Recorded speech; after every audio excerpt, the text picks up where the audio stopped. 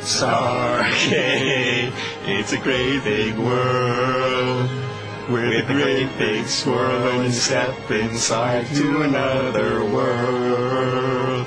We're talking Stargate, it's a crazy trip. You can go quite far and you don't need a car or even a ship. It's getting picky here. There's Colonel O'Neill and Carter and Daniel and Teal. Hey everyone, and welcome to Jaffa Takes, the podcast where we rewatch Stargate and talk about it. I'm your host Simon, and joining us today we have Eric. Hello. We have M. Hey. And we have Jimmy Dean. Hello.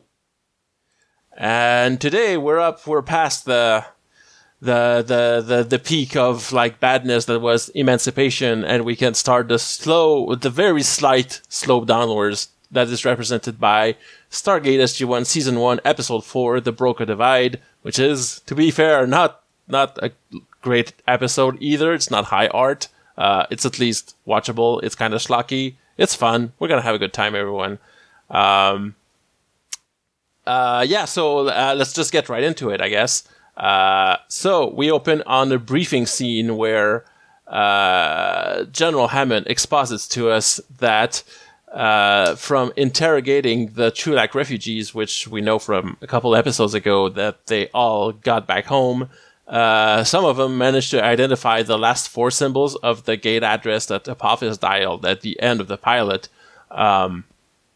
And like removing the final symbol, which is the point of origin, that leaves them with three, and the computer has come up with exactly one gate address that is from the Abydos map room that might be a match for this address. And basically, long story short, this is a really long cold open to establish that they think that this planet that they're going to go to today is wherever Apophis went, where they might find Shara and Skara. It's not at all. It's weird that they spend all this time kind of faking their way into making us think that this is going to be an arc episode, but it's not. It's really just a Planet of the Week. But yeah, it's a lot of talk. Yeah, sorry. Go ahead. They've been having those off screen. That's what this episode kind of suggests. Like, oh, that's not what happened. And when we visit planet RV-59, which I think the series is too young for them to get away with that kind of behavior. I agree with you. And like we also said that last episode where they had this like anecdote about something kind of horny that happened on another planet that they started to tell. And that was literally the third episode of the series. How do you have these stories already? You've been together like a week on missions. It's weird. I mean, at least say it was one of the other teams that did it. Yeah. You have a bit more leeway if you said, like, SG4 or whatever did something. No, I presume those other missions were great. I just presume that's where character development happens. Sure, it all happened off screen. Yeah, but no, it's, I mean, I guess they go to, like, I don't know, do they have a mission every weekday or something? Do we see only, like, 20% of the total activity that SG-1 gets up to? I don't know. It's not clear. Apparently, like, most of the planets they go to is not very eventful. They just have, like, a routine mission there. Nothing happens, and they come back home. Nothing worth talking about, except sometimes referring to them in anecdotes. But you're right that if this was season 2 or 3, it would make more sense to have here and there a reference to something we've never seen, because, there hasn't been enough time for that to happen yet. That's part of it. The other thing is that this briefing scene gives us two exposition facts, three actually. One of them is that this planet is very dark wherever the Stargate is, and they don't see anything, so they don't know what they're walking into. And that's gonna be scary, even though that's not that important for the plot of this episode. It turns out it's just a thing about this planet we're gonna get to. We should dissect. Sorry. When they say the planet is dark, I imagine it was pure darkness. When they go to the planet, it's night. Yeah, it's not even night; it's day for night. It's very bright, but with a dark blue filter on top of it. It's extremely, everything is extremely visible, and it seems like all this hype about it being extremely dark on there is really overblown. We built part of it. We built a drone that can't see on this planet. Duct tape a flashlight to it. Well, that's what they say. Like the probe has lights on it, and like they think it didn't work, and something must have smashed the lights, or they were broken in the gate. Spoiler alert! It's probably that the caveman found the thing and just smashed the thing with rocks. Before they could see them. It's like you think they would have to get within range of cameras for that. Yeah, you think that, but I guess these are smart, sneaky cavemen, which, does go against everything that happens in this episode. But I mean, they just need to see the gate activate. They get drawn to it and smash whatever comes out. Yeah. Also, the other thing is the Stargate is itself a huge spotlight. It creates. You know how when you leave a TV on, like to the input screen, let's say the input screen is blue or white, and it's in a dark room, it lights up the entire room it's in. Same kind of deal, but the Stargate is much bigger than your TV, unless you have a really gigantic TV. So you'd think that just the light of the Stargate would illuminate the area and make them see everything, but no, you don't get that.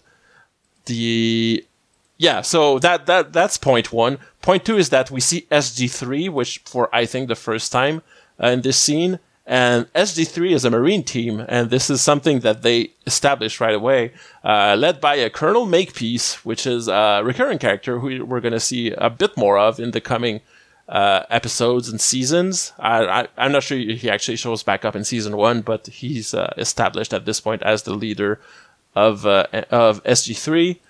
We also see that there's this guy Johnson who kind of in this briefing he kind of like stares at Teal'c, and you get the feeling that he doesn't like him very much, and he kind of like not growls at him quite, but he's apparently very, very nervous about Teal'c's presence and doesn't trust him because of the whole. Why is there one team of Marines? I don't know. Everyone else is Air Force. There's just one team of Marines. I guess this is like them trying to be bicameral or something. This is just a different branch of the army there to check on them and kind of like make sure that I'm gonna the ask Air Force doesn't. I'm going to ask the obvious question.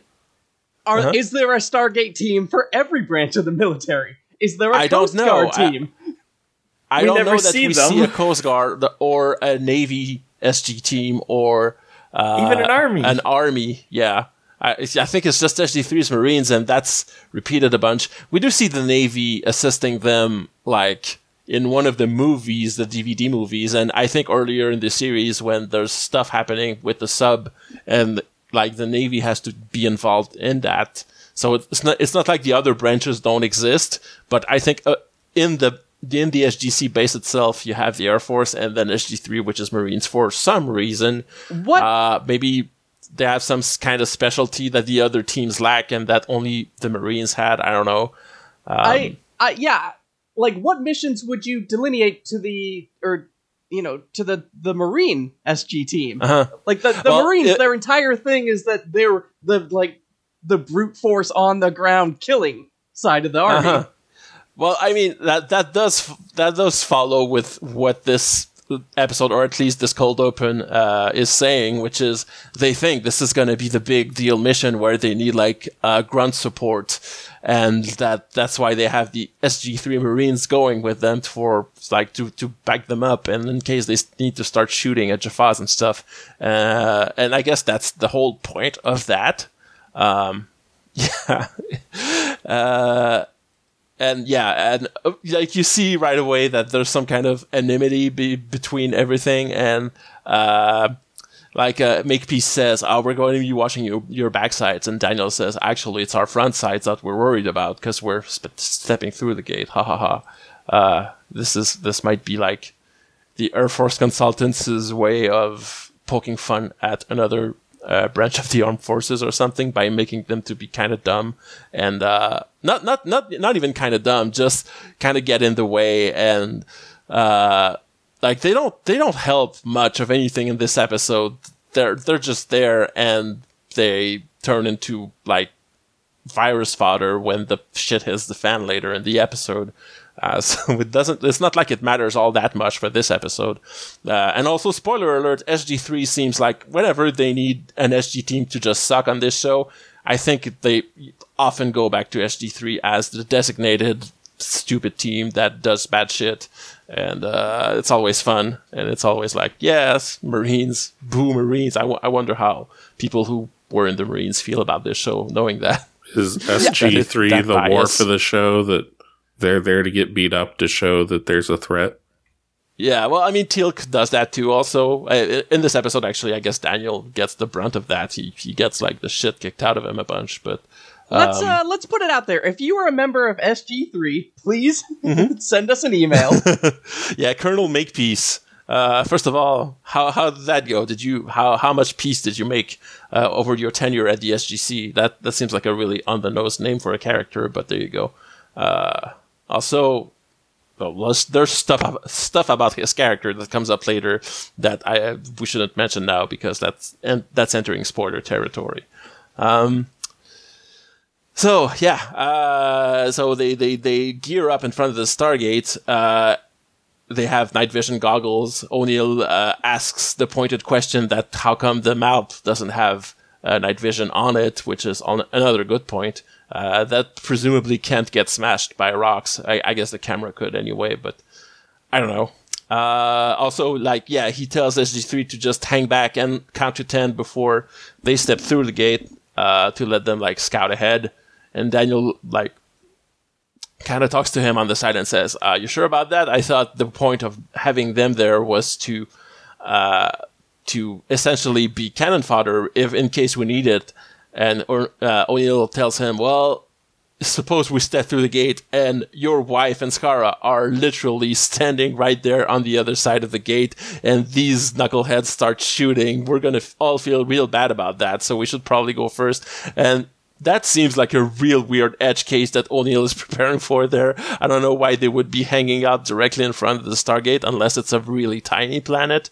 But yeah, anyway, that's a concern, I guess. The Air Force is just so well known for their discretion and not resorting to extra brute force immediately. Yeah, I'm trying to think of like the renowned stealth units of the U.S. Armed Forces. It's like the Navy SEALs, right? And they're not involved in this in any way. Do you mean the Army Rangers? Oh yeah, Army Rangers also another branch of the military we don't see at all on this show. So I guess you can go. The people who would make the most sense going to land to other planets by walking. No, they have the grunts and also the plane people stepping through this thing to another planet. So that's the people they send over. O'Neill has a little fun. He like slashes Zorro kind of zigzag to the Stargate before he steps through. There's a thing. It might be time once again for our weekly "How the hell do Stargates work?" column, because Makepeace sticks the tip of his gun through the Stargate and starts counting Mississippis, essentially, or 1000s. To count for the 10 seconds that O'Neill told him to wait. And I guess the implication is that by sticking his gun through it, he's preventing the gate from closing? Question mark? I don't know. That's not explained in any way. But I guess that's the what makes the most sense, unless he's just got some kind of weird curiosity / fetish he had about sticking only the tip of his gun through the Stargate and then shooting just to wonder if the other end of his gun is going to shoot at the other side of the galaxy for some kind of technical long distance assault rifle shooting accuracy record or something. I don't know. But yeah, all of that, every single thing we've mentioned turns out to be for absolutely nothing. Because they step through the Stargate. It is, as mentioned, it's day for night, so we can see pretty well that they are once again in the woods surrounding the Vancouver, Canada. The map is there, and as they look at it, they realize, there's rocks on it and stuff, and so something kind of just smashed the lights with some rocks. They put on the night vision goggles and start looking around. They see some mysterious shapes shaking around in the brush and stuff. And then, like, a bunch of cavemen jump out of the forest and start mauling them, throwing it to the ground. And we almost have to start a little counter of, like, Daniel doesn't die in this episode, but he does get beat up a bunch of times. And this is the first time he gets the brutally attacked by these people on this planet. And then, after those 10 seconds... Sorry. I don't know too much about cavemen. I would not say I was a caveman expert by any margin. No. But I seem to remember that cavemen are so strong that they should effectively kill Daniel the moment they're on him. I mean, they'd be able to. So it's not very clear. So, like, first of all, these are not actual cavemen. These are humans that have a virus that make them, like, regress to caveman-like qualities, I guess. So they're not Neanderthals or whatever else they're talking about. I guess the Neanderthals are what gets name dropped and referenced as the thing that we're looking at. I guess they were physically stronger, but also they lived their whole lives in nature and whatever. And these are just sick people, so they started off as humans of normal strength, I guess. But like a mob of people, if they gang up and physically assault you, they're gonna fuck you up real bad. But what saves them is that, SG3 steps through the Stargate, starts shooting their guns into the air to disperse these cavemen. So it's a good thing that these Marines had the presence of mind to step through this thing and immediately grok that we're looking at some kind of non-coordinated assault on SG-1 that can be scared off by firing their guns into the air and not. Yeah, it's weird how often that works.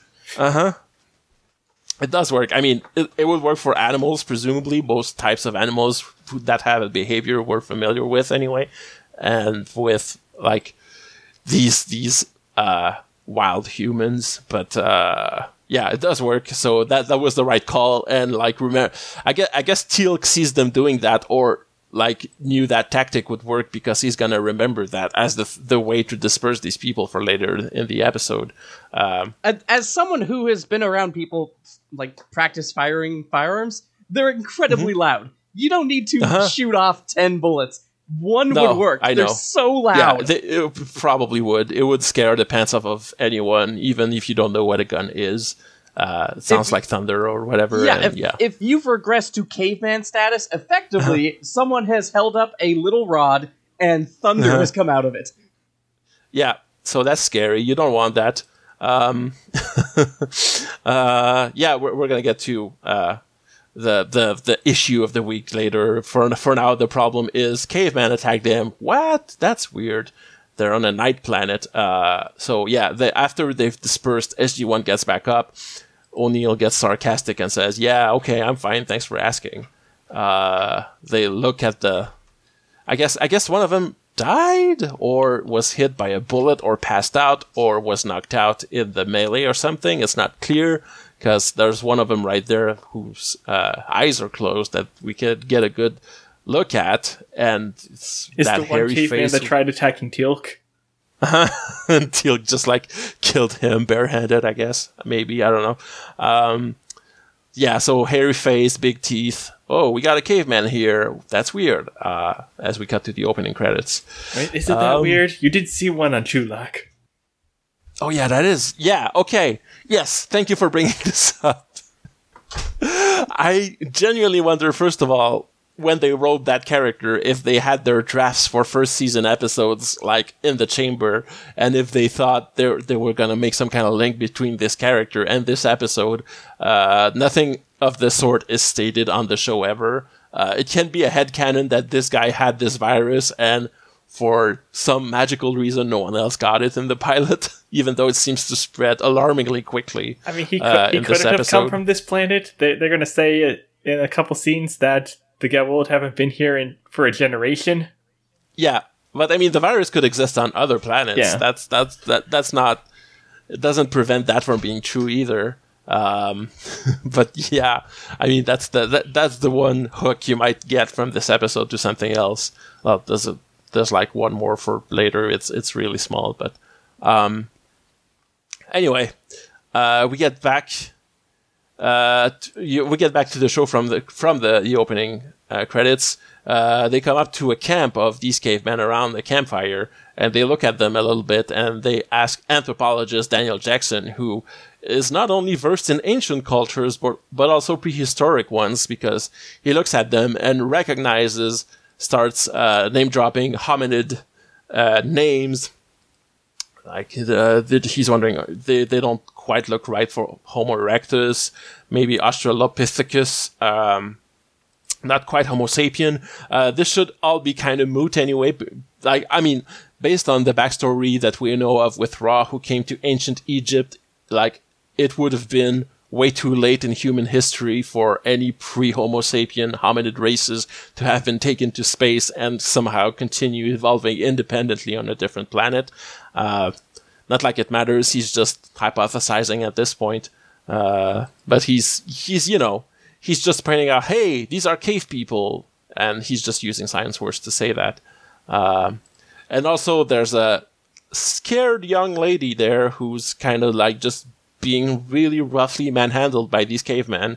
And Carter says, we should stop that from happening. And Daniel, once again, God damn you, says, no, we should let this happen for anthropology and stuff, right? Because that's how, all sex was rape back in those days, and we shouldn't interfere or anything, even though we've just said this lady isn't a cave lady at all.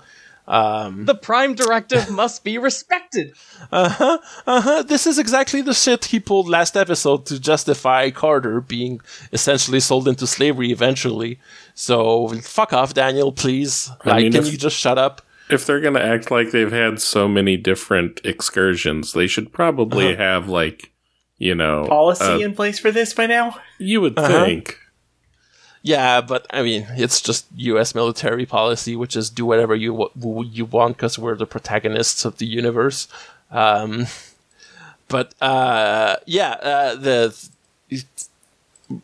So Carter says, fuck off, I'm going to stop this. And O'Neill formally tells her not to and to stay there. I think he's less worried about interfering in their culture than he is about getting their shit kicked in by this mob of cavemen, which is at least pragmatic. But they're interrupted by a bunch of rocks being tossed at these people and dispersing them. And we see there's a bunch of people wearing... Please describe what this group of people look like. They're wearing... it's not quite hazmat suits, but like some kind of sterile suit that really doesn't fit with everything we see about these people and where they live in a minute. It's like all white. I don't know, like they don't look like clan hoods or anything, but they are like medical-ish kind of things that are all white. Have you seen when the Power Rangers had ninja powers? Yes, they look like the White Ninja Ranger. Yeah, white ninjas. That's a good point. That's a point of comparison. But yeah, they look like some kind of modern biohazard team or whatever. Like has some kind of like limited form of hazmat, which really doesn't fit with how these people are essentially ancient Greeks, as we're going to see them in a minute. So they're just like Greeks plus germ theory, I guess, but not enough that they know this is a virus, but enough that they know about sterile clothing, weirdly enough. I don't know. But not enough that the one guy takes off his mask. Yeah, no, he does take off his mask so we can present himself as the untouched. This is High Counselor Tupelo, who, I'm just going to say it right now, this is one of those character actors you might be wondering, where have I seen this guy? Have you seen the 2006 seminal classic Snakes on a Plane? He's the dude that gets eaten whole by a boa constrictor in that one scene. This is probably the thing he's most famous for. He's also a voice actor. He's going to show up as a rubber head alien later in this season also. But yeah, in here he plays the leader of this community, I guess.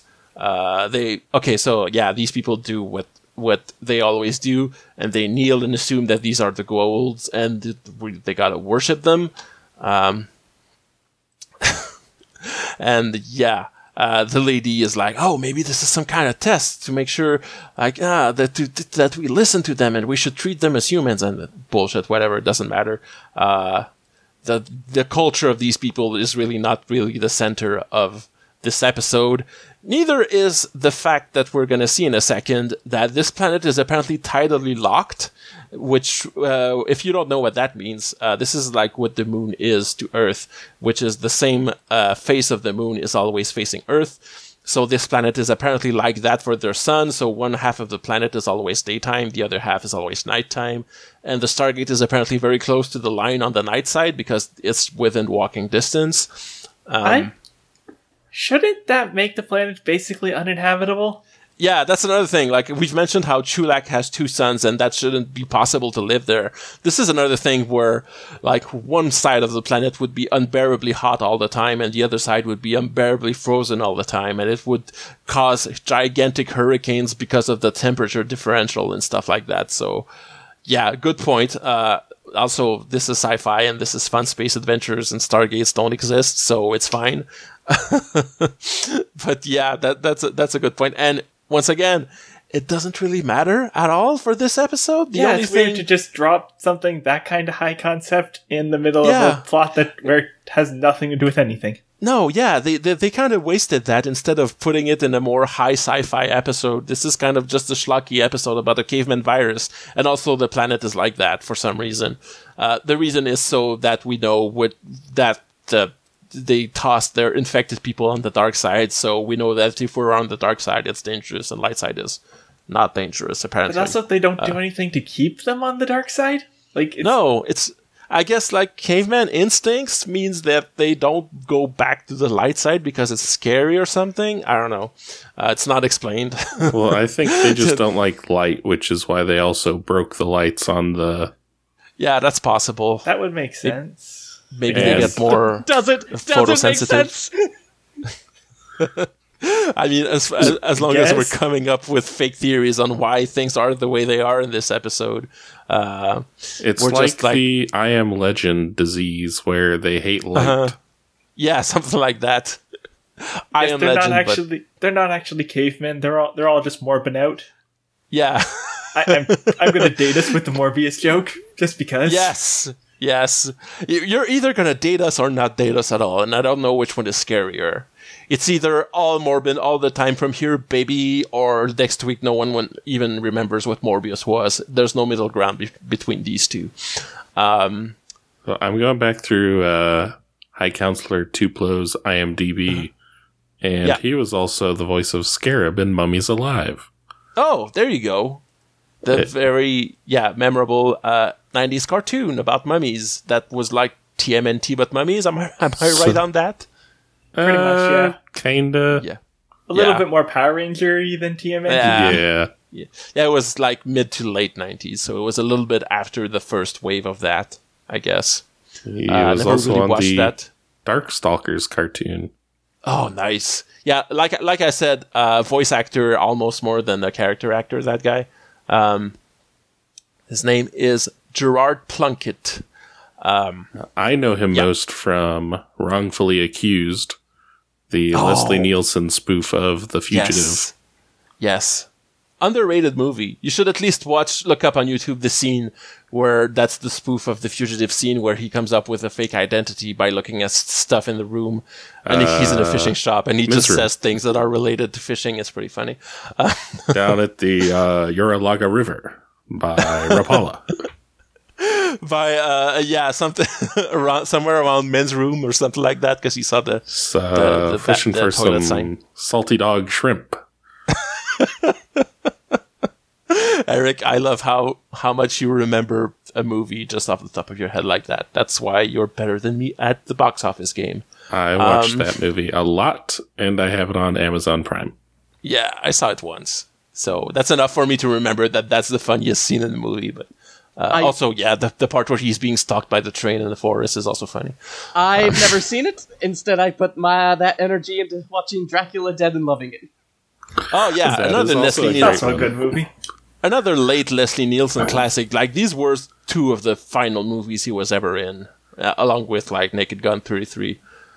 My brothers and I watched it enough that we would just occasionally go, no tip. Anyway, like I alluded to before, we're in Greek town, y'all. We go to a big old Greek temple with big bull's heads and not quite Greek columns, because, well, I mean, the ones on the outside are like round and orange, but the ones on the inside are like square. So I guess it's whatever Ionic. I don't remember the three fucking type of columns that for some reason everyone learned in history class. Ionic, Doric, and Corinthian. Yeah, there you go. The square ones don't have a name. I guess it was invented on an alien planet. It's a different thing. It's the Goa'uldians columns. They look like those things you vault over in gym class. Yeah. So it's that not one room, but it's orange this time. Yeah, it's exactly the same set as. Well, it's most obviously the same as the banquet hall we saw in the pilot, where they went and bowed and like where they first saw Sharae as a gold. It's also the same set as the cell pit from that episode, and it's one of their few interior sets that they often put an alien Stargate on. It's very obvious that they've just redressed that space. Yeah, another thing is that it's never stated in this episode, but the fact that it's all Greek-looking, Daniel is going to specify Minoan, which is one of the Isles of Greece. That tells us that it's probably a Cronus planet that he doesn't go to anymore, because like the gold aren't there.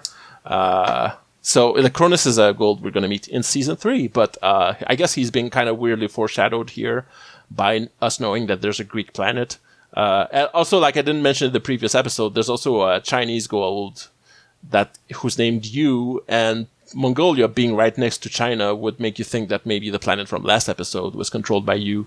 I don't know if you can really call those foreshadowing, though, so much no, as something that very retroactively kind of fits the later established lore. Yeah, exactly. It's something that you can backfill in with later knowledge. It's just fun to do as someone who's seen all of Stargate. It's also fun because those two that I just mentioned, and Nirti, who's the third gold, Nirti is going to get explicitly mentioned by name later in the season, and like that means that all three of them would have somewhat been, not set up, but you can go back to season 1 and see that there were presences that were like important names among the Goa'uld if you backfill these episodes with future knowledge. But yeah, just a small point. Daniel is really like not obsessed, but he's really impressed by how many bulls are in this place, and he keeps mentioning it. And he's gonna be like, damn, bulls, like Minoa, on Minoa, the place with the Minotaur. He doesn't say the Minotaur, but that's why, bulls and Minoans are so associated, because that's where the labyrinth was in mythology. Now, if you remember in the movie, he's from Chicago. He's also from Chicago? Yeah. O'Neill is from Chicago, the city of the bulls. Yes, as we know in a couple Daniel episodes. Also from there? I thought Daniel was. At least he was giving the presentation. I don't know that that's ever stated where he was from. The place he was giving his talk in the movie looked a little bit like New York, but we only saw a street of it or whatever, so I couldn't tell. Like we do know from we know from a season 2 episode that he was present as a child in the New York Museum of Art because his parents worked there or something. So like maybe can assume that he's from New York, but I don't think it's explicited any deeper than that. That's my mistake. Yeah, it's fine. But O'Neill is definitely from Chicago. It's going to be stated a bunch. Anyway, so yeah, they sit around the table. They set the lady that they rescued from caveman camp up on their pedestal, surrounded by big bulls' heads with their horns above her, which they're gonna later call the isolation circle or something. Doesn't seem very isolated for as much as they wore these sterile looking clothes. That's not isolating her from anything. It's just in the open air. I guess it's this is more of a psychological kind of isolation to make people know not to go there. So we get our exposition of the actual point of this episode at this point, which is these people who are fine over here in the light are called the untouched, and the cavemen over in the dark are called the touched. And sometimes they are cursed and they turn into the touched. And that's it, really. That's all they say. O'Neill asks them, when was the last time the gods came? And the lady says, well, we thought you were them, but if you're not, it's been like super long. I don't know, for generations, no one remembers. And like O'Neill says, basically, okay, there's no goals here. These people have no technology that we can use, and also cavemen, and so we should probably just go home now, which Daniel isn't happy with. Before we get too far ahead of this, I want to briefly talk. Yeah. I really don't like the whole touched, untouched thing. That just that's leans real close to some real shitty mental health stuff. Yeah, it makes you think of Untouchables and India that were the lepers and stuff. So yeah, that calls that kind of language to mind, and it's gonna be like even more explicit later. Like these people, like you get, it's not. Yeah, it's just once you get sick or cursed, you're essentially an outcast from this society, as is obvious. That sucks. I mean, they're not going to solve these people's cultural problems. They're going to solve their medical problem by the end of this episode. So it's not going to be a thing anymore on this planet. But yeah, that's maybe you could be more compassionate towards your sick people on this planet. So as much as I love, the scientists and the nerds and all that, at this point in the episode, I explicitly agreed with O'Neill. I was like, get the team together and leave. You have one express purpose, Jackson. Find your wife. You don't have time to analyze the culture of the bulls. Get back in the gate and go to another world. Yeah. Exactly. Yeah, you're right. Their mission more broadly is to find good technology that can help them or something. Nothing here that they've seen tells them it's going to be any help. So yeah, fuck it. We're going home. It'd be one thing if we had any evidence that they have other anthropologists on staff. Yeah, but, it's just Daniel. It's about that someone else could go there and do that, but... Yeah. I think it's implied at some point that all DSG teams have some kind of cultural expert on staff, but it's not... We certainly don't see that. Yeah, we don't see that yet. Certainly, there's going to be other nerdy like scientist characters on the show later on that are recurring, that are kind of like comic relief. It would make a lot of sense if SG-1 was the initial team through. They left, and then SG-7 was just the anthropology team. Yeah, that would make more sense. That would be more like how departments are set up in an organization like this in real life, for sure. You send whatever specialists are needed on your specific planet. That makes sense. They get back. Hammond asks them, so what's up? What happened? And O'Neill says, nothing. And O'Neill says, no, wait, no, not nothing. We saw a bunch of interesting stuff. And O'Neill says, yeah, nothing that the U.S. Air Force gives a shit about. Sorry.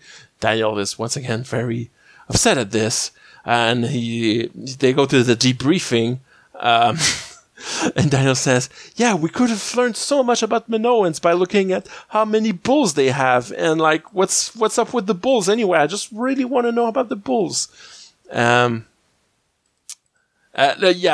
He also says, he drops some...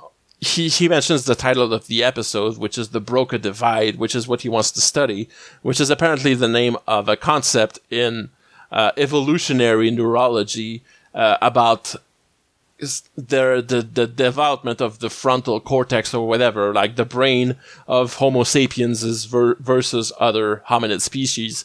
And he tells us who Pierre-Paul Broca was, who was a French neurologist from the 19th century. And as soon as he said these sentences in combination, a little like bell and flashlight went off in my head that said, warning, warning, danger. And I looked him up on Wikipedia. And first of all, this guy Broca legit neurologist. He figured out a bunch of how the brain works. There's an area of the brain named after him. Serious good science stuff. He also wrote a bunch about phrenology and bullshit and thought that black people were inferior because of the size of their heads. So also fuck him. Daniel, like when he says stuff like that, really feels like he should have looked it up more and tried not to accidentally, mention theories that awful racists espouse. Listen, he spends a lot of time talking Evo Psych in this episode. Yeah. Daniel Jackson just loves the broken divide. You know who else loves the broken divide? President Bill Clinton, and he wants to know more. Yeah, because the president called them and said, no, I really want to know all about these bulls and cavemen. That sounds really cool, man. Wow, this is even worse than my previous Bill Clinton impression. I'm really sorry, everyone. By the end of season 1, you're really going to be dialed in. Yeah. Yeah, I'm sorry. My bet Tell me about the caveman. Bill Clinton heard something about the Bulls, presumed they found more information about the Chicago Bulls, and went, tell me more. Yeah, this was right on the tail end of Michael Jordan mania. This was right before Space Jam, or thereabouts, if I'm not mistaken. So it was the height of the passion for the Bulls. Anything you can find to help the dream team. Yeah. More generally, what Clinton apparently said is, if you find interesting cultural stuff, it's also worth investigating, not just military technology or anything. If because it could be a fun way to learn about the origins of mankind and stuff like that, of civilization. So, point for Daniel, the stuff he cares about is being valued by the president. But this discussion is cut short as Lieutenant Johnson, the guy we saw giving Teal'c the stink eye earlier, is now really openly staring at him and kind of just shaking and sweating and breathing hard through his nose. He eventually just gets up and grabs him by the lapel and basically talks shit to him. He threatens the Teal'c's gold larva with death. He said, I want to rip that thing out of you and snap its neck. And Teal'c remains very calm and says, please let me go. Please don't do this. Everyone else kind of yells at him. Makepeace, who is his superior officer, tells him, hey, come on, man. Just let him go. What are you doing? Johnson demands an apology from Teal'c for being a Goa'uld, which is, once again, lots of weird different racisms in this room at this point. Worth mentioning, Johnson is himself also black, so it's human and Goa'uld racism I'm referring to, having nothing to do with Teal'c also being a black man. I mean, if we want to get into weird racism, there's the fact that, hey, who's the first person to succumb to the caveman virus? Oh, it's it's a black guy. Yeah, to sell it to us. Yeah, good point. He gets irrationally violent, and he tries to punch Teal'c. Teal'c just catches his fist and kind of just does a submission hold on him on the table to hold him down. Very calmly tells Hammond that he would prefer not to hurt him. Security comes up and grabs him. Hammond goes up to him and yells in his face, "What the fuck is wrong with you?" And you see him starting to foam at the mouth and stuff. So, oh no, something really is very wrong with this guy. And they take him to the infirmary, and shit is just gonna hit the fan from here on out, because we have an out-of-control virus episode, everyone. It's on the base now. I'm gonna spoiler, but something in the next scene is maybe one of the dumbest things I hear in the episode. I'm very ready for us to talk about it. Yeah, because so right after they took the guy who was foaming at the mouth, enraged, and took him to the infirmary, Carter and Daniel are just back to business as usual in the gate room, taking readings or something, and just chatting about their day. And Daniel's like, I wonder what that was about. That was weird. And Carter says, I don't know, maybe he was drunk. Wow. Maybe he was drunk. Uh-huh. Samantha Carter, give your doctorate back. Wherever you got it, go back and give it to them. Yeah. And Daniel does point it out that no, that's not what it seemed like at all. Have you ever seen a drunk person, Carter? That's not right. Doesn't have much more. Sorry. The leap in that logic, because we know what happened. They came back, and then they had 10 minutes before a debrief. So did she think Johnson just went to his barrack and just started pounding vodka? Yeah, and also you just came back from Caveman Planet. Maybe think about that for a second. Maybe there's something there, you know? They're in a bunker in the mountain. There's not a lot to do. Yeah. Except, hard drink. We have a really serious, grave drinking problem. They're in the Rockies. They get back from a mission, crack open a Coors. Taste the Rockies. Yeah. All right. We don't have much more time to worry about that because the next thing that happens is two people are coming to blows in the briefing room upstairs, and they're kind of wrestling at each other. And eventually, one of them tosses the other one, who grabs, they both come tumbling through the window and fall 2 floors down onto hard concrete.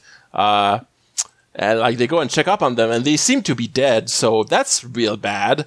Carter takes up the phone. Shouldn't that be made of thicker glass? Yeah, I mean, you think that the glass that is directly adjacent to the Stargate that causes an earthquake every time it opens up would maybe be reinforced and not bound to break from just the strength of 2 men wrestling next to it. Wow, some guys wearing snake heads would just come through and start shooting weapons that could go through glass. Yeah, or send a nuke through or something, like all the usual Stargate things that happen. Eventually, the gravity of a black hole is going to come out from the Stargate. That's going to be a problem. You need strong glass for that. So they check up on these people who seem to be dead, as I said. Carter goes up for the phone to call some medics to the gate room, and you see her kind of scratching her neck as she hangs up the phone. And immediately, hard cut to the locker room where O'Neill is coming, I guess, out of a shower. Before we get to that scene, I would just like to say it's people are acting weird, and you see somebody scratching your neck. At that point, that you go into full lockdown. Even before the virus, it's neck scratching, get old, shut everything down. But also, you might think that it's going to be gradual, especially when it's one of the main characters of the show. It's not going to cut straight to her being crazy. But no. So, because the very next scene is O'Neill is getting dressed after taking a shower, and Carter is there. She slams his locker shut. She's wearing nothing but a tank top and I don't know, pants probably, but we don't see it. And she looks at him with the horniest look a woman has ever given a man. And so I haven't looked at too thoroughly at the credits, but I just have a feeling that someone in the costume department here went to work on Battlestar Galactica. Oh yeah, because that's a Kara Thrace outfit. Oh yeah, it's very much a tank top that is, let's say, flattering to a woman's body shape. It's this, last episode she was in a nice blue dress, and all the guys were going googly-eyed crazy at her, and this is even hornier than that. She's just basically kind of in a porn setup scenario there, because she stares at him and immediately leaps on him and plants a kiss on his lips and forcefully, and she says she wants him and stuff, and it's whoa, coming out a little strong. And O'Neill immediately he doesn't fall for it or anything. He's like, no, wait, something's really wrong here. This is weird. And she tosses him down to a bench and keeps kind of forcing herself on him. He's not into it. He kind of tosses her to the ground. He manages to get on top of her, but to subdue her, not sexy or anything. I guess he just subdues her and manages to drag her off to the infirmary, where she's strapped down to a table or a bed or something. Don't know how they changed her into hospital clothes before strapping her down there, but apparently they did, because she's wearing these blue scrubs. from here on out as she's strapped to that bed. And we see the introduction of a new character here, who is Dr. Janet Fraser, who's going to be actually the main doctor character that we're going to have for most of this series. I'd say of the non-main cast members, she has easily the most appearances on this show. Oh yay! First episode she's in, and she's called in to deal with the weird caveman virus threat. And she's already like pretty much overwhelmed because like O'Neill asks her, so what's going on? Is this the same stuff that everyone's having? Is this thing spreading? And she's like, oh yeah, this is getting out of hand. We see like 2 other people in the infirmary. Fraser takes O'Neill on a walk through, I guess, the holding like rooms. The infirmary has the equivalent of padded cells, but they're I don't know, they're essentially cells that they've stuck a bunch of the violent touched people into, I guess, including Johnson, who's like kind of just grunting at his bed that he's taken the mattress off of, and he's kind of just, I don't know, upset at his bed or something. And Fraser's explaining, so it seems like everyone is getting weird and like regressing mentally, and he says that they're starting to develop a brow ridge and having more hair grow, which, you know, I don't know how the virus could actually affect the shape of their skull. Just go with it, I guess, because it makes them also look like cavemen. Especially once we get an actual explanation of how it works, that makes even less sense. Yeah. Just go with it. It's a caveman virus. It does that. It's very much comic book science. This is just exposition that Fraser says, I've never seen anything like that. I don't know what does this. And then, she says, she tells O'Neill that the primitive animals or whatever, like they tend to like the sex thing. That's just like animals do it, and they go for the alpha male of the pack and the leader of their community. She doesn't actually say alpha, thankfully, because that's, you know, how that's not real science or anything. And, you know, the threshold of, this episode is already filled with bullshit non-science anyway, but at least on that front, she doesn't use that controversial word, I guess. She says basically O'Neill should be flattered because the fact that she jumped him like that means that she somehow respects him socially enough to see him as a mating partner. It's some kind of primitive part of her brain, which, you know, not great for women also. But there you go. Okay. So, now we're in the control room. Sorry. Go on. We're in the control room. Daniel is walking up to talk to O'Neill, and he notices that he's hurt. And like O'Neill says, so Carter attacked me, and like Daniel doesn't understand. So they established that she's got the virus, and that O'Neill had to drag her to the infirmary. And Daniel thinks, oh wait, did she attack you? Didn't want to fight you like Johnson did with Teal'c? And O'Neill says, oh no, she actually tried to seduce me. Daniel has a pretty funny reaction because anyway, it's pretty funny, but also kind of gross because, he says, oh no, you poor man. And then this chunk is just vaguely uncomfortable through the next while. Yeah. It's like not particularly bad, just it's right under the line where like it's just a little haha joke between guys that, oh no, your lady tried to rape you and she's pretty, like that sounds terrible or whatever. So that's not great. Anyway, Daniel expresses concern at Carter and says he wants to go check up on her.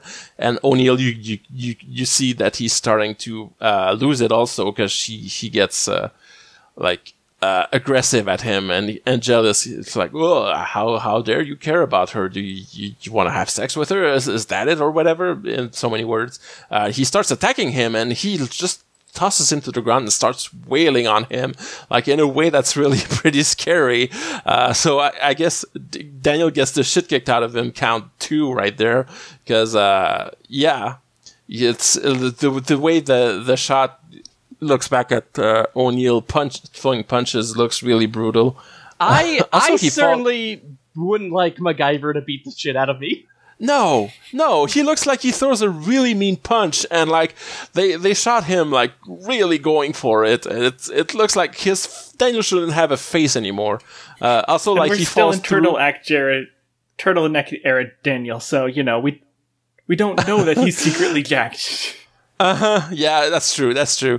He only wears long sleeves and stuff. We don't see his body yet. Yeah. Also, he falls like through like a metal shelving unit with TVs on it and stuff. Like and the sparks come out. He really hurts himself. But yeah, I guess he's fine actually because the security takes O'Neill away to put him in a different cell, and Daniel is sitting with the doctor, and he's kind of fine, I guess. He's getting blood taken from him next to Teal'c, who's also getting it, blood taken. I mean, and yeah, Hammond is there, and he's asking questions about how does this work. So Fraser basically gives us some technobabble that the virus makes them release a hormone that stimulates the primitive parts of their brain that makes them more violent and more primitive. And like Daniel finally connects the two dots to like the one line that everyone should have made 15 minutes ago. Just like the caveman on the planet we were at. That's clearly linked and related to this, right? Obviously. And Hammond doesn't seem to understand what he's talking about, weirdly. Even though he got the debriefing with them, he should have known what this was about.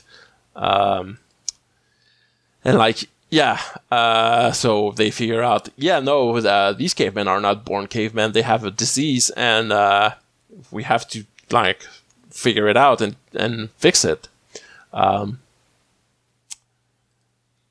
So Fraser wonders how come Teal'c and Daniel specifically don't seem affected so far, which seems weird because, she's not either, and General Hammond is right next to them, and he seems fine so far, so it's like she's right that something about Daniel and Teal'c and her are making them immune. But it's just weird that she immediately knows that it's something like that. I guess it's a. Well, I mean, I guess they were the only people who went to the planet who hadn't come. Oh yeah, you're right. Yet. You're right. Even though it's clearly spreading to people who never went there now. Yeah, so if like people who are getting secondhand exposure are having it, then and they haven't had anything yet, then it stands to reason there's something happening with them. Yeah.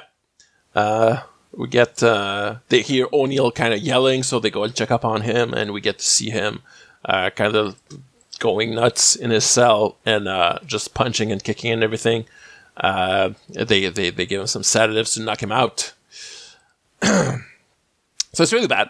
It's bad enough that Hammond goes up to his office and picks up the phone and calls our buddy Clinton and tells him, Bill, hi. We fucked up here. We kind of brought a plague back through the Stargate, and I've locked down the base. You should probably put guards up there and shoot anyone that comes out. Sorry. Bye. Yeah, I mean, it makes sense that he would make this call. It's extreme once again. It just seems like these are like the measures that they skip over later on when these things happen, but they just explicit them in season 1. Like, yeah, it's like the self-destruct that they kept turning on 2 episodes ago. But now it's shoot on sight anyone who tries to leave because they're a sick caveman and they're gonna spread a pandemic to the whole Earth, which is also really funny when we've been through an actual pandemic and you see how little they've actually done to contain it. Sad COVID posting. But, so... Yeah, we get a bunch of people saying, it's just an allergic reaction. It's completely normal. And besides, the caveman needs to socialize. They need to go out there and like participate in the economy. Or how are we ever going to heal from this virus if we don't let them do that, right? Oh, look at the intellectuals afraid of being cavemen. It isn't a Yeah. virus that would affect me, because I have to take something every day that apparently neutralizes cavemanism. Yeah, there's also that. Except the horse-based stuff actually works in this. Yes. Apparently. Yeah, so that's another part of it. Lots of jokes we couldn't make. Anyway, so is there before we go on, is there like an official quarantine doctrine when they get back from a mission, or is it just go through the gate every day and spread whatever? They only mention it when it's relevant, but yeah, they don't. They mentioned Gawool checks later, but nothing is ever said about actual quarantines. Yeah, it's whatever the writers want it to be. I think it's kind of implied that they go on shifts of duty where they have to stay on base, and then they go off duty and can go off base and go home and whatever. So presumably, while they're on duty, they're pretty much quarantined to base, but it's not like they can't meet anyone from the outside or anything. So I think, it's pretty lax. They just let whatever shit roll through as long as they don't have an active problem like they do now, and like they will have a bunch more times in the future. Yeah. So Hammond is talking to Daniel and Teal'c in the infirmary. And Frasier, and says, okay, Daniel and Teal'c, you need to go back to this planet and figure it out and do something. Because they're the only two people who seem to be immune to this and no one else is, so that's why they need to go there alone. And Frasier tells them, okay, if you go there, so they figured out that the untouched have probably some kind of immunity to this thing. So if they get a blood sample from one of the untouched, they might be able to isolate whatever is protecting them and figure something out. So that's the plan. Only Daniel and Teal'c gear up to go back through the Stargate. Daniel gives us a good sneeze before stepping through the gate to remind us that he has allergies, which is, it's significant. He did not have allergies, though, on the Mongolia planet. No, it's just whenever the plot requires that Daniel has allergies, and like this is the one time where allergies are actually there's another episode in season 2 or 3 where his allergies are significant to the plot, but this is one of them. So yeah, he's reminding us allergies. He has those. He takes medicine for it, and that's relevant. So this is when Teal'c tells him, hey, don't worry, those touched, if you just shoot your gun in the air, it's going to scare them off, like SG3 did last time. So we're going to be fine. You can just do that. As long as we don't get distracted or your hands aren't busy with anything else or anything, it's going to be fine. So they step through the gate back to P3X something, or the Land of the Light, as it's known colloquially or going to be known. Yeah, because actually, these people are actually going to come back one time, I think, in a later episode. I hope someone actually etched that into the little 2D map. Yeah, this is a Land of Light. Land of Light / Land of Dark. Yeah. This is just the planet from Metroid Prime 2. So yeah, they go back there. It's once again day for night. It doesn't look very dark at all. They walk out of the Stargate and they find Tuplo's daughter from earlier, who's been just like dumped there in the woods. And Teal'c tells us, so she's got the virus clearly, which we already knew because they brought her back and put her in that circle of isolation or whatever. And I says, oh wow, unbelievable that they just dump her in the woods like this. And they told you that they do this. That's the first thing they told you. Yeah. But like, she's their daughter, that's weird. And Teal'c says, well, you dumped them in little rooms.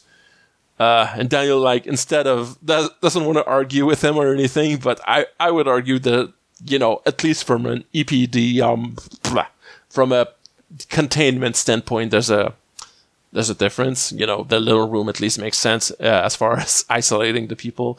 Teal'c basic. I think if I was turning into a caveman, I would prefer the woods if I had to choose.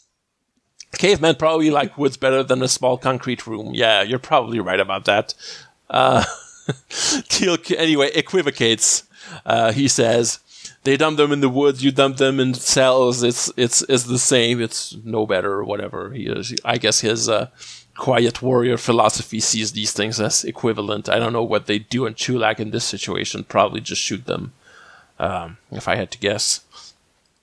And yeah, Daniel compares the dark side of this planet to a leper colony, which is, the whole touched, untouched thing. That's more explicit when he makes that comparison.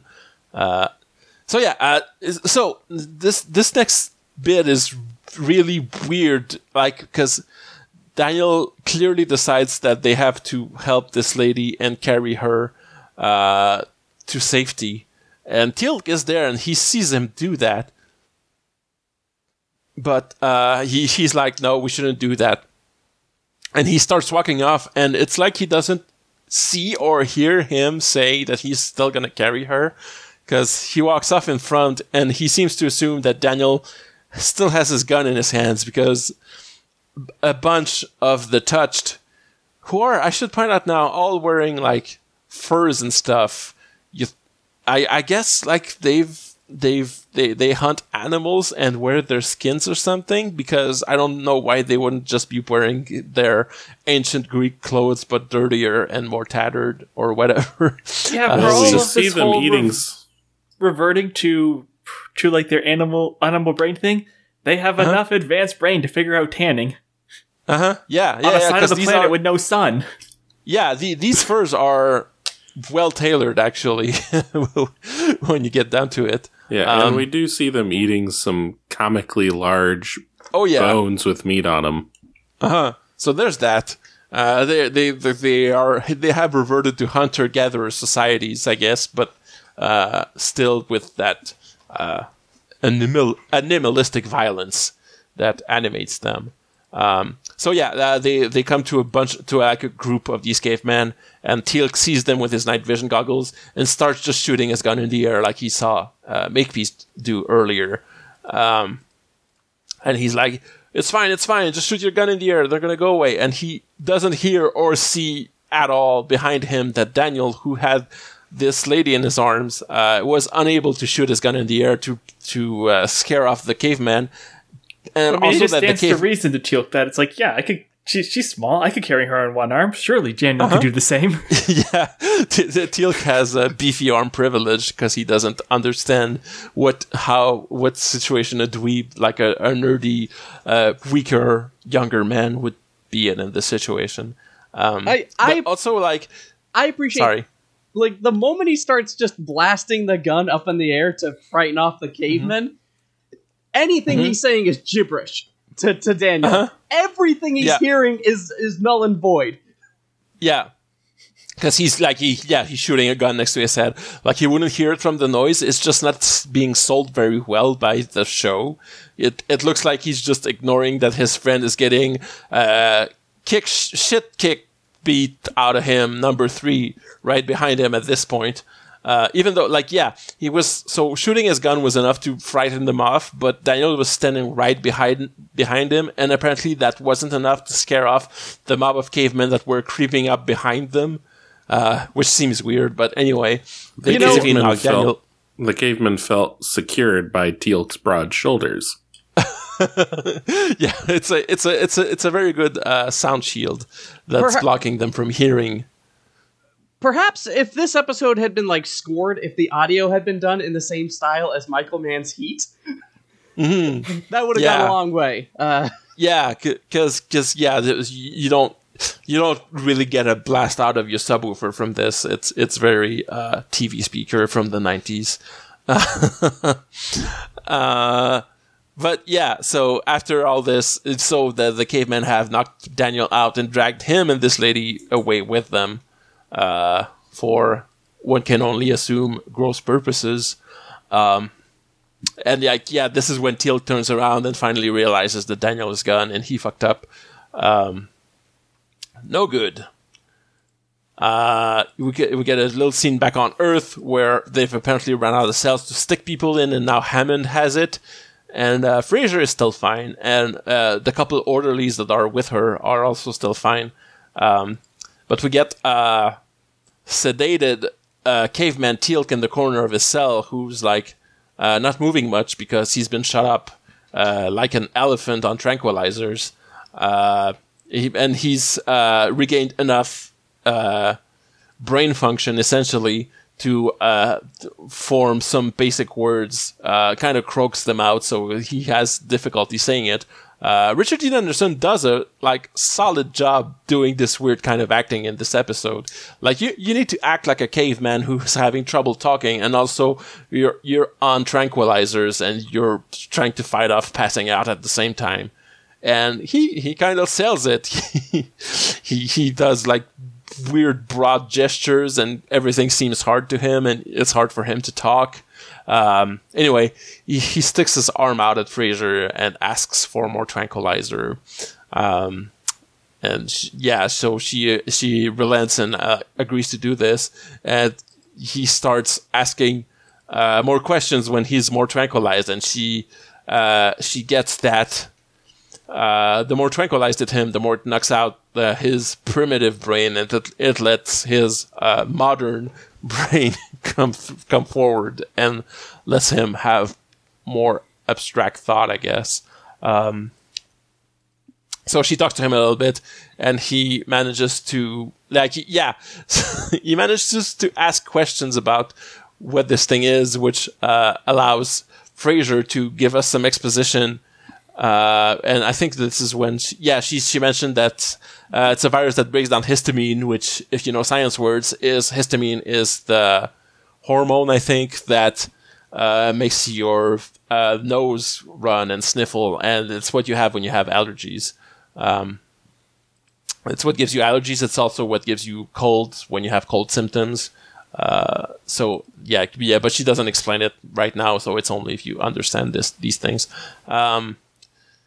O'Neill asks Frasier to experiment on him, and she refuses, basically. Teal'c is with the Untouched in their nice little temple place, and he starts... Okay, he should have, opened with, "Give me some of your blood," because he starts with, "Hey, what the fuck, you left your daughter in the woods with a caveman, and she's fucked up over there now." And he kind of judges them for this and says, "No, you abandoned her. She's not dead. She could be cured. It's a disease. You can figure it out. You shouldn't have left her there." And he's upset because to them, once they catch this disease, they're dead. They're already grieving their daughter. It's really hard for them. His Klingon honor just can't understand it. Yeah, and he's like, "No, you are without heart if you can let go of your daughter so easily." And at this point, they're basically in full fuck off mode, which is when he decides it would be a good time to say, "Hey, so can I have some blood, please?" I just like how their total thing for this literally is, it's like, "No, we are wealthy and whatever reason have genetic immunity, so y'all could just fuck off." That rings very true after our pandemics. Yeah, there's also that. It's like, we haven't caught it yet, so we're never gonna actually, so you should fuck off, and we're gonna even forget that we could have saved our daughter if we'd had a cure, and just move on from this and hope that nothing happens to us because we're good rich people. The only these two people and their 4 guards and their daughter are the only non-cavemen we see on this planet. It's a really weird thing that they're implying a whole off-screen society that we never see, that's just represented by these. But yeah, they don't take his request for their blood very kindly, especially since they pull out some, blood is sacred, we don't give it out, or whatever. So yeah, they basically tell him to leave. He goes, "Okay, I'm gonna just walk up these stairs." Sorry. Further cementing the theory that it's not cavemen, they're vampires. Yeah, good point. So Teal'c does a cunning gambit by calmly walking up the stairs and then butting one of the guards in the face with his rifle, and then turning and grabbing the other guy's spear and just punching him and knocking him out with the spear, and then just taking some blood from one of the guards instead. It's fine. It's all good. These guards, by the way, we were absolutely robbed of a scene of Dr. Frasier teaching Teal'c how to take blood. Uh-huh. Yeah. It's what I Because wanted. he does the thing with the little rubber band tied around the arm and the little pump syringe thing that just you pop it in and it just Because he fills up actually with has blood right away. decentish technique. Yeah, he seems to do it well. It actually looks like he's maybe actually drawing blood from this guy, which seems insane that he'd be really doing that for a TV show. I don't know if he's actually doing it, but He's looks close probably enough. not, but it looks like it. Yeah. Oh, yeah, they cut right before he sticks the needle in, so they don't show the blood being filling the thing. These guards, I should mention, big beefy dudes wearing like aprons with one strap around the opposite shoulder and nothing else. A little like leather cap, some wrestling boots, and a spear. They are something. They look very cheap. One of them, like his outfit is bright blue. Anyway, I just felt like mentioning it. Funny costumes.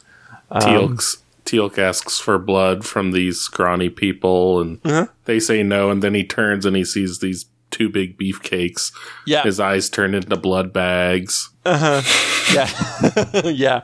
Like he won't feel bad about knocking these guys out and stealing their blood either. They're tough. They can recover, not like this middle-aged couple he would otherwise have to knock out to get it from them, and also still have to fight off the guards if he did that. So we're at Caveman Camp. This is a very short scene where Daniel is trying to crawl away from there, and the cave people just grab him and pull him back. So back on Earth, Teal'c has managed, like, the place is still operational enough to receive a Stargate activation and open the iris for him. We don't see that, it's just implied, I guess. But he walks into the infirmary, which is in complete pandemonium. Even though we still see like a healthy amount of staff in the infirmary that is not affected by the virus. But all the beds seem to be full. So you just made me think of something. Mm-hmm. There are presumably other SG teams on other planets during this whole thing. Oh yeah. What are they getting when they're trying to come home? I don't know. Yeah, that's a good question. My assumption is you probably shouldn't let them right now. Yeah, my assumption is that when Hammond made the call for lockdown, he dialed the gate to every other team that was currently off-world and contacted them to say that hey, Earth is on quarantine right now. Don't come back unless we tell you to. So there's some fun stories about the people over there being just stranded in another Vancouver forest, just waiting to hear news from Earth, not knowing if Earth even still exists at this point because of the virus they brought back. Well, the other teams brought back. Yeah, That's fun. SG2 comes through the gate, sees a couple of dead guys on the ground. They're like, you know what? We're going to head back to the Mesopotamia planet. Freddy goes, yeah, I'm just going to go back to not showing up on this show and back to this planet. Yeah, let's go to our high school world history planet. Yeah. All the unseen planets where nothing happens, it's just like a piece of cake. There's nothing. It's the easy missions for them until they become the backstory for another episode, which is, an SG team all died on this planet. Go figure it out. Anyway, so Teal'c walks back to the infirmary and hands some blood to Frasier. That's pretty much... Yeah, there's not much else to say about this episode, this scene, except... Frasier is overwhelmed. Teal'c then goes up to O'Neill, who is still very sedated, and he wants to apologize to him for losing Daniel, which is, that's sad. First day with Daniel duty, and I lost him. Sorry, I'm a bad babysitter. It's a day Daniel didn't die. You did good. Yeah. Well, I mean... He might be dead as far as they know. I mean, he's still alive, but, it's so hard to keep the little boy alive. It's so hard. I understand now, O'Neill. It's so hard to be a dad to a team. Then Frasier walks into the room excitedly because she figures something out. And it's weird because she goes up to talk to O'Neill and gives him all the big $1,000 words about histamines and everything. And she's figured out that all the virus breaks down histamine, and the blood sample they got had really low histamine levels, and like Fraser and Daniel didn't get the virus because they have allergies and they take antihistamines, which is the Claritin, the medication that makes you not sneeze a lot when you have allergies. So it turns out that's the cure for the virus right there. Just like high concentrations of liquid Claritin in syringes. Just give that to people. Daniel, Jack would not have understood this even if he wasn't a caveman. Oh yeah. I mean, he would understand things like allergy pills fight virus, but megadoses of chlorpheniramine maleate, that's not even like, I don't understand these words. Normal Jack doesn't understand these words. It just means Claritin in a syringe. So yeah, she gives that to Jack, along with apparently a bunch of more tranquilizers to knock him out. And he just has a little nappy nap, and then he awakens, and Teal'c is outside the cell, and he knocks on the door and says, "Hey, I'm back." And he says, "Lucy, I'm home." I am not Lucy. And he thinks that O'Neill is still sick somehow because he said something that doesn't make sense, and he called him a name that's not his name. Good bit of Teal'c not getting Earth culture and references. But yeah.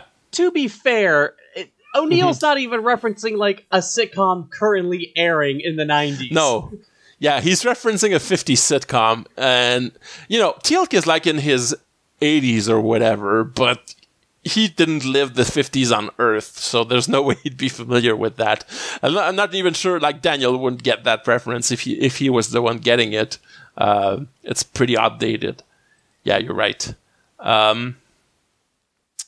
But yeah, he says basically for crying out loud, and like gets a little angry, and that's what convinces Teal'c that this is the real O'Neill. And so he opens the door. And, O'Neill just basically runs out and says, "Yeah, let's go tell the doctor this is the cure." And we cut to the gate being dialed, and everyone is fine now. We see Hammond, like, in the process of tying up his vest and straightening his tie, as if he just got done getting dressed and went straight to the control room. But yeah, he's back in control of himself, even though we didn't get a good caveman Hammond scene, which feels like a waste. So yeah, they gear out SG-1 minus Daniel and 3 with tranquilizer guns with those Claritin darts that they can go to that planet and shoot all the cavemen they see. Well, O'Neill says, shoot only the ones that are in the way to get to Daniel, and then we'll just give those guns, I guess, to the untouched so that they can take care of the rest. Considering we don't know how many implied off-screen people are involved, it's weird that's I don't know if there's only like a dozen people on this planet or a million, but anyway, something about the numbers. Caveman Daniel just looks so happy. Oh yeah, he's having a grand old time. He's sitting around the fire with caveman daughter of Tupelo. They're eating meat off of these big, gigantic, bloody bones. Like, this meat looks raw, and he's just having his nice meal with his nice new girlfriend around the campfire, and he's just doing some great caveman acting. He's just like kind of squatting. He's got the makeup on. I don't know how long it took for his allergy medication to run out and him to get the virus, but he's all the way gone by now. So don't think about it too hard, whatever. This is a very fast resolution to the episode. They get there, and weirdly enough, Carter decides, hey, for our buddy Daniel, let's not shoot him with the dart. Let's just physically go there with a hand syringe and stick it in him, even though he's currently a caveman that's going to try to rip my throat out if I try to get near him. But she doesn't get that far. As she goes forward and like Daniel obviously kind of starts leaping towards her, I think O'Neill just shoots him with a dart, and yeah, Teal'c shoots the girl next to him. Melosha is her name. Sorry, she was mentioned in dialogue, but she doesn't get any dialogue of her own. So yeah, They shot them with darts. We just cut to them barging into the temple from earlier with Teal'c holding Daniel over his shoulders, and Tupelo and his wife are there like, no, wait, what are you doing? You're bringing these people in here. What? No. Knock, your religion is a lie. Knock, hi. We figured it out. We found the cure. It's off-the-counter, off-the-shelf medication in every drugstore we have on Earth, actually, so it's totally fine. We can solve your problem for you easily at low expense. So, yeah, Tupelo tells them to put Daniel down in the isolation circle, which is their designated curing area we mentioned earlier. So, yeah, they put him down there, and then they explain to them, hey, that's the virus, the curse. So we have this thing that can just undo everything. It's fine. We cut to a little bit later, and Daniel is completely cured and wakes up. Yeah, and they tell the Touch that they can just show them how to use these darts to cure the rest of them. I guess they're still skeptical. So they go. They see that Daniel has woken up. So I guess that's a pretty strong argument there. And they take Tupelo and his wife over to the Terminator line, where night turns into day, and they see a bunch of the cavemen they shot in the dark side walking out of there. One of them is an old man who is Tupelo's wife's dad. He's dubbed over because he's played by an old extra, and like he kind of laughs, and it's very obvious that it's dubbed over. I don't know why. That's not much of an important point. It's just something I noticed. And yeah, Tupelo sees his daughter. He hugs her and everything. Everyone's happy. And we end the episode with some light sexual harassment. Hell yeah! It's so weird. Oh yeah, this conversation is really uncomfortable because the first thing that happens is Carter goes to apologize to O'Neill for the essentially attempted rape that happened earlier. Fair enough. O'Neill plays it off like, "Oh, don't worry about it. I don't even remember. It's fine. We're cool. I know it was just a virus. Let's just pretend none of this happened." Yeah, so Carter is like, "Oh yeah, whew, good. I'm glad. Yeah, we can just move past this." Then O'Neill asks her, "What's her is her wound okay?" Because we didn't mention it, but she got stabbed by her cellmate, I guess, in the gut. So that's what he's asking about, and she says, "Yeah, no, it was superficial. It won't even leave a scar." And then O'Neill ends the episode by saying, "Oh, good, because I was worried that if you were hurt too bad, you'd never wear that tank top again." And he just walks past the camera, and she stands behind and kind of stares at him and kind of just slaps it off, and that's the end of the episode. And God damn it, no, that's not okay. No, it's not okay. Man. You're her boss. You just this is blatant sexual harassment. Come on. Yeah, that's just one of the many things about this is not the worst instance of bad sexualization of women on this show, especially in season 1, but it's clearly one of the straws that eventually broke Amanda Tapping's back and made her make the show better with this stuff. It cleared the very low bar set by the last episode. Yeah, exactly. It's nowhere near as bad as last episode was about everything. It's still there, but it's a joke at the end of the episode, and we're gonna have forgotten about it by next episode. And also, weirdly enough, this is them trying to plant the seed for a Jack Sam ship that they're gonna be better about handling later on. But it's a real choice to start this off by having a virus thing that makes one of them try to rape the other and then have a weird sex joke about it later. Anyway, that was the Broken Divide. It's over. It's not my favorite episode either. It's near the bottom of the barrel, I would say. It's just coming right after Emancipation, this one just flew by. It's fun. It's schlocky. It has a weird story. It's also very much like a Star Trek episode. Jimmy Dean, you pointed out to me, there's an episode that is directly like this in TNG where people do turn into caveman. Is it just Riker or is it everyone? No, so I believe that episode is called Genesis.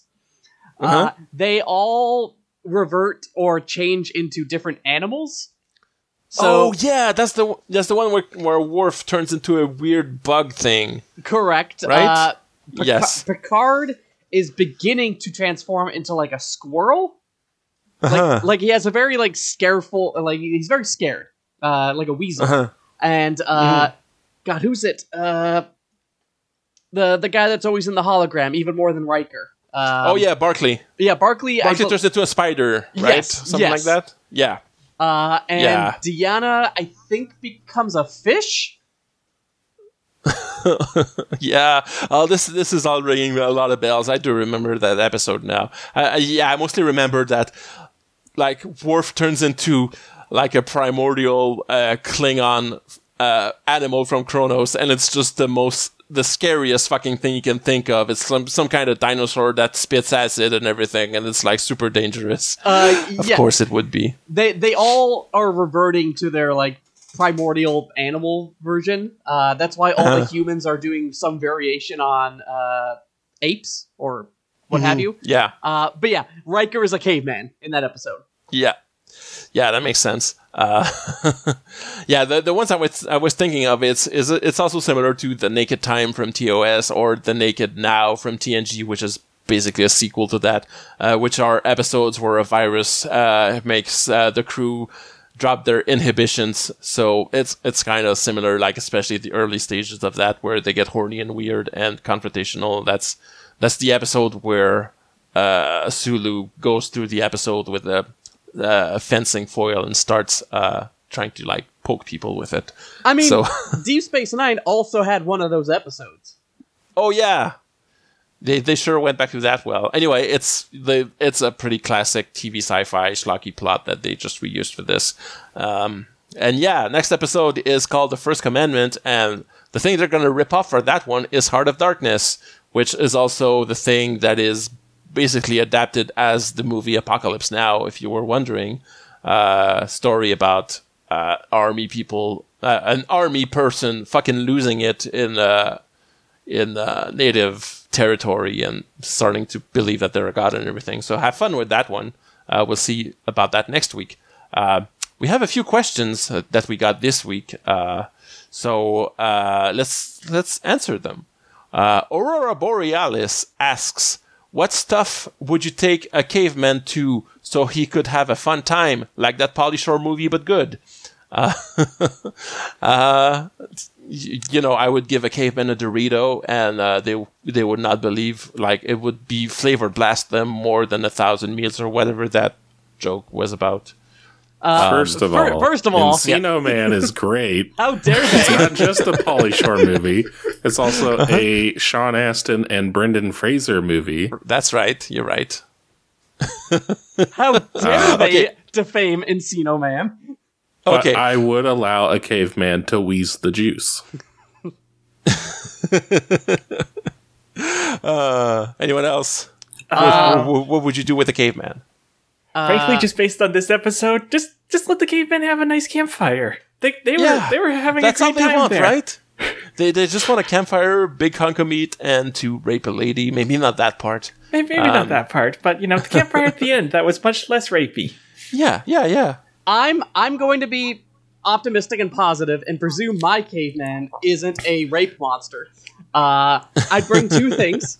The first is that like goopy gack hand thing that you would get in school. Mm-hmm.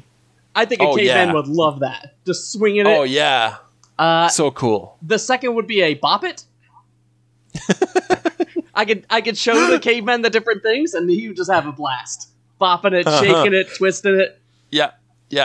I wonder how long it would take for, like, because depending on if it's a Homo sapiens sapiens, they have the same capacity to learn as we do.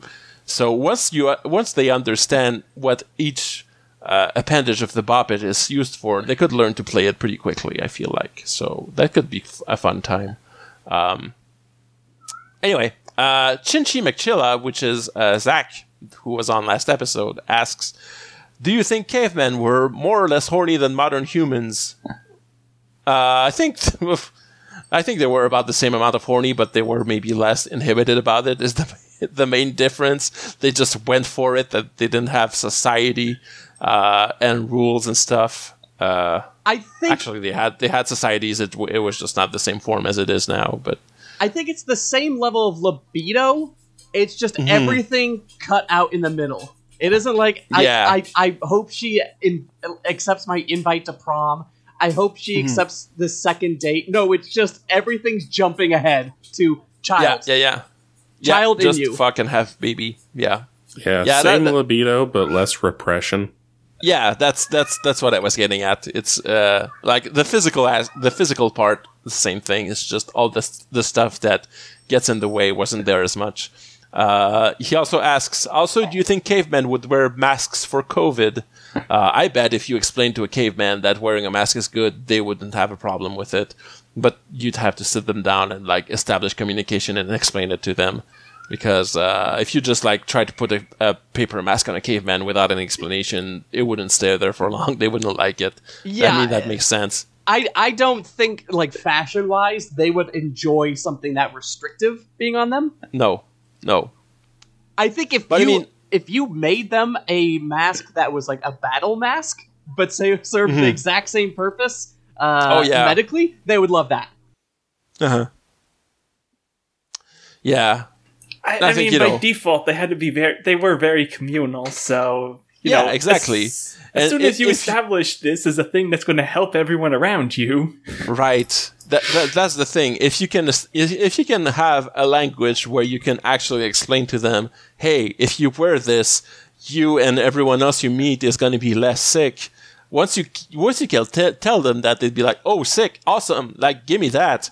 Because they were all about innovations. I mean, I guess there were probably like reactionaries back then too, who would have been like, I don't want this because it's new and whatever. But I think I don't trust this whole fire thing. Yeah, agriculture just seems like a heap of trouble for nothing. But yeah, I think the average Neolithic or Paleolithic caveman, if you explain masks to them, would happily wear them. Bronze tools are nice, but you don't really get the same craftsmanship with stone tools. I just like cutting stones, not polishing it. Fuck out of here with your polishing. I don't even know if I would even approach germ theory like diseases with them. I would just lie and go, you got to wear this mask because otherwise the curse it jumps down your throat. Yeah, it goes in your mouth. Yeah. This magic curse. Yeah. What if? You're going to use, like, simplified language on this. Yeah. But, like, the same general idea of wear this and you will less likely get sick. And so will everyone around you. Yeah, I think that idea can be communicated. Of course, language barrier is a hell of a thing, but, you need to wear a mask to keep the giraffes out of your nose. That's what worked for Athena. Of course. Athena, my daughter, not the Greek goddess. I'm glad that worked. Yeah, my kids, it was just, you need to wear a mask on the bus because of the coronavirus, and they understand that the virus is bad and you don't want to catch the virus, so they got it. Anyway, Jasmine Marsh asks, how would you design a cool setting for a Metroid Echo-style magic duality planet for the crew to hit up? Oof. That's a tough question. What? What? I understood the first 3 words, and then the rest was... Sorry. How would you design a cool setting for a Metroid Echo-style magic duality planet for the crew to hit up? If there was a magic planet with 2 things, what would be a cool idea for that, I guess, as a question? I don't know. Maybe like a Mario style lava and ice planet, where there's one side of the planet that's ice, the other that's lava. That would be a fun thing for an adventure to have. Ice and fire are like sick, so. Yeah, you want that. Here's mine. One part of this planet is completely supernatural and magic. The other is pure science and technology. Oh, nice. That's some high concept shit right there. Like some high concept sci-fi fantasy stuff. I like it. Okay, so this one, it would also be a rhythm game where this part of the planet is a little bit country, and then the other side of the planet is a little bit rock and roll. Yeah, it's a battle of, and they're at war with each other. They just, the tensions have been building for generations, and now they've come to blows. And SG-1 needs to negotiate a truce between them. Now, if we're going to make a specific two-sided planet for SG-1 to go to, one side is desert, and the other side is Vancouver Forest.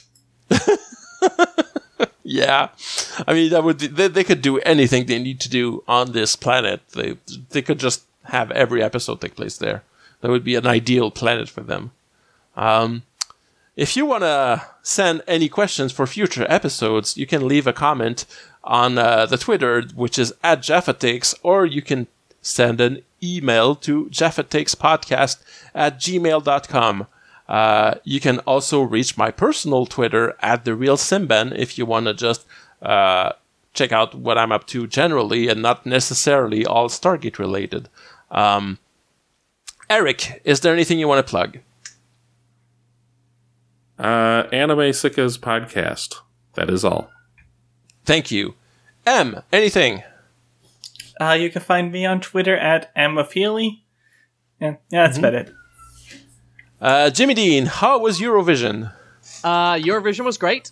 I think Spain should have won. It was fantastic. Yes. Two things. I want to circle back to that first question on what would you bring a caveman. In terms of ingestibles, I would absolutely bring a hot jar of queso.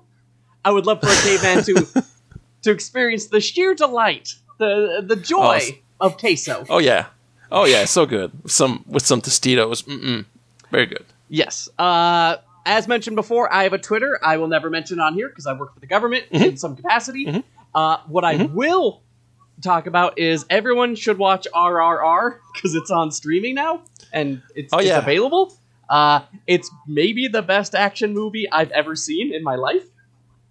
Yeah, I've seen the Patrick Willems video about it, and it seems like everything. It seems like a lot. Not an ounce of hyperbole in that video. He's right on the money. It's that good. Yeah, looks like it. I might have to check that out at some point. Okay, and that's it for the Broca Divide. As I said, join us next week for the First Commandment and Uncree.